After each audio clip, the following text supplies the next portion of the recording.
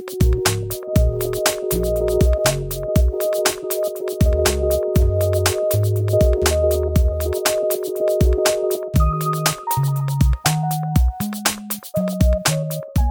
to That Good May Become with me, Laura Scappaticci, where we learn to illuminate the esoteric in our everyday lives.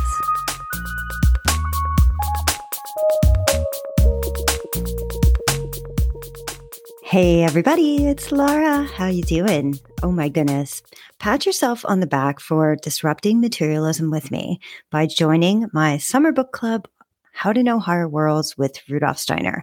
Man, if you've been following along for this long, good job. This is quite the book and life is super duper busy.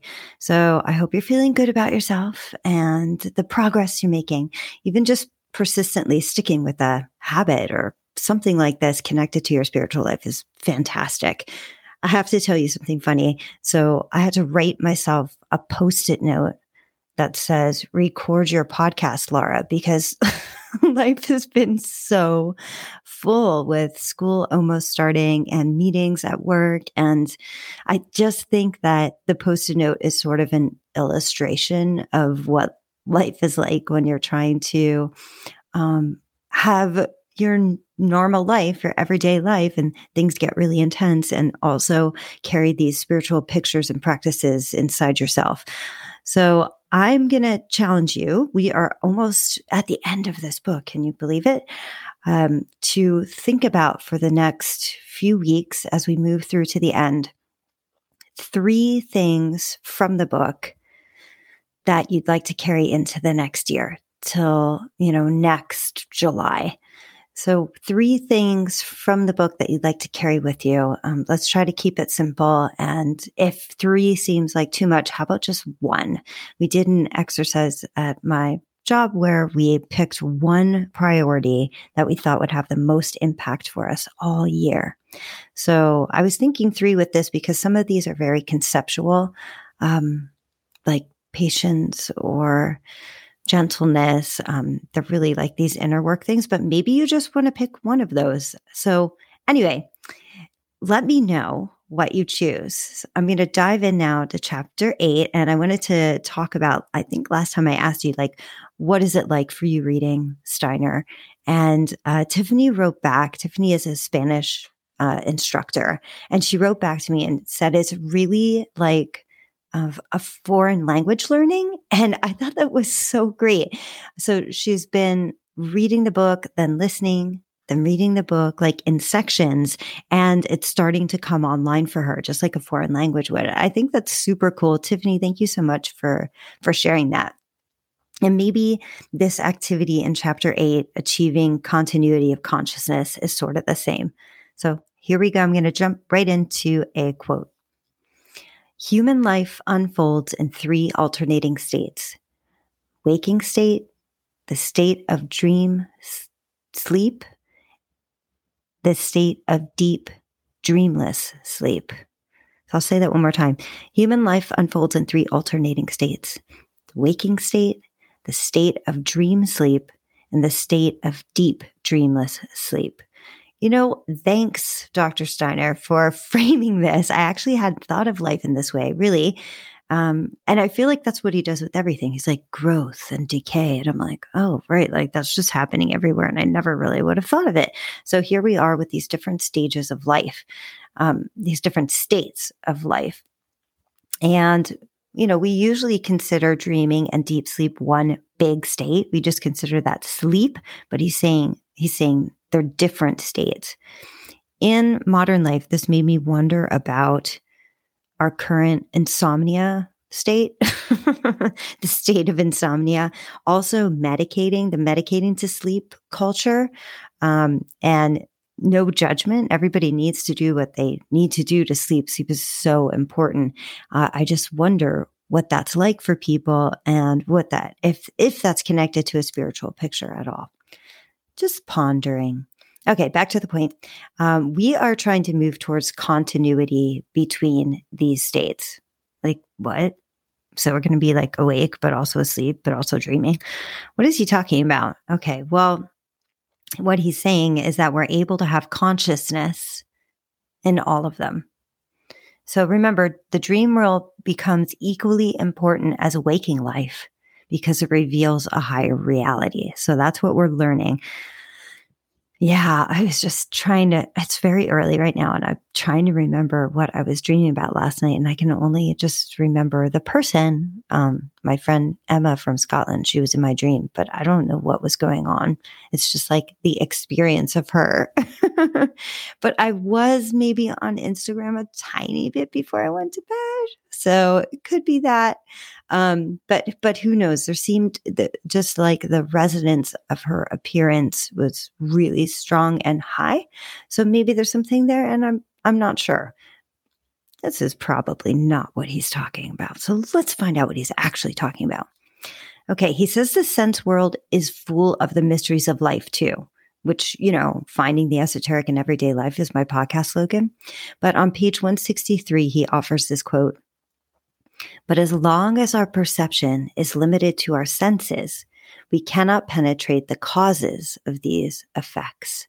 These causes are partially revealed to us in the state that develops out of our dream life, a state that by no means remains static." So if we are able to develop this continuity of consciousness, when we're able to walk through life and have these perceptions, these spiritual perceptions in all states of being, the result is that eventually we can transfer into our waking consciousness the state we first formed out of our dream life. He says it's kind of like if you are born blind and then you undergo an operation so you can see. And here's the quote: "It is the same when we become clairvoyant in the manner described above. We see the whole surrounding world filled with new qualities, new things, new beings, and so forth." Wow. Like, I wonder if this is happening. Is this happening for anybody? I do feel like I have some perceptions now. Like maybe the operation was a partial. It didn't happen all the way for me. So it was partially successful and a very small, like maybe I can just, if I had all darkness before, maybe there's just a tiny bit of light. But yeah, so that's pretty powerful that when we work this book and when we work these exercises, it'll be like a whole new world is revealed to us. All right. Yeah. What is it like for you? Is this happening for you? I really would love to know. Sometimes I think it is. And then sometimes all I can do is be anxious and make school lunches. So anyway, the state of being will be as important to our perceptions as the sense world. He reminds us that, we're trying to use regular language to talk about these shifts in consciousness within ourselves and these awakenings, but human words don't quite get at it. I feel like that when I try to talk about this, and that's why he does use a lot of metaphor or examples for us, so we can really try to get at it. There are two words that you'll hear in spiritual language a lot. One is esoteric, which means hidden, and then exoteric, which is outward. And when Rudolf Steiner talks about anthroposophy, he says it needs to be, for it to flourish in the world, the most deeply esoteric practice and the most warmly exoteric. So anybody has to be able to approach it. And also it has to be super deep. I think that's a great goal. So then it doesn't become insular, which I think most spiritual paths can get like that, especially when you get deeper and deeper into organizations connected with them or whatever. All right. I just had to, define those words a little bit because you'll hear them a lot. All right. As we work towards continuity of consciousness, we will at first have perceptions emerging out of the darkness of sleep. So I have to tell you, I just had a little story. I recently had an appointment with an anthroposophical naturopath, and she asked me about my sleep. She said, "Do I sleep deeply? Do I dream? Do I remember my dreams?" Can you imagine the world if all doctors asked us that? all Western medicine doctors. And I know there's a doctor listening to this podcast. So a little shout out to Ingrid. Imagine if your patients came in, Ingrid, and you were like, so tell me about your sleep life. Do you sleep deeply? Do you dream? Do you remember your dreams? And then like whatever remedy you gave the patient, it was connected to this side of life because you realized as a doctor, and we all realize we're all walking around like this. And I think there are cultures that this is true in, and times in human existence this was true, where this was very important. And yeah, like I said, it's happening places on the earth right now. But when we understood this continuity of consciousness and how important it is. So what does this consciousness of perceptions we have in deep sleep look like? He describes it as hearing and compares it to what happens with our ears in waking life. He, at the bottom of page 165, he talks about the difference between seeing and hearing in higher worlds. He said that seeing is like the next stage and hearing is like kind of what comes on first. I think I'm definitely still in hearing.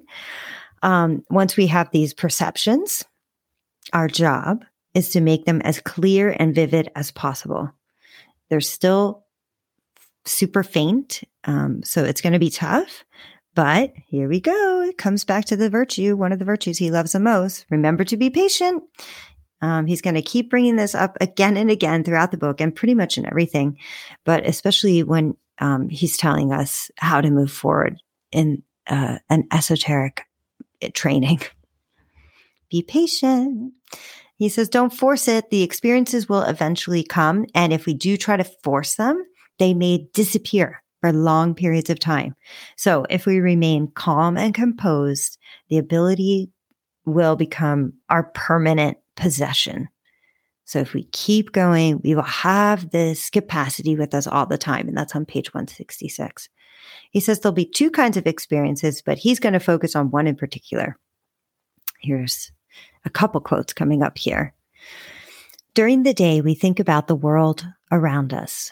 We form mental pictures to try to understand the connections between things. We seek to understand what our senses perceive with the aid of the concepts. It is to these mental pictures and concepts that the second kind of sleep experience refers. So here's one of my most poignant quotes to ponder from page 167. We feel increasingly as though a higher world were softly whispering in our ears answers to the riddles we ponder. We realize that the things and beings of this sense-perceptible world are more than what our senses can perceive.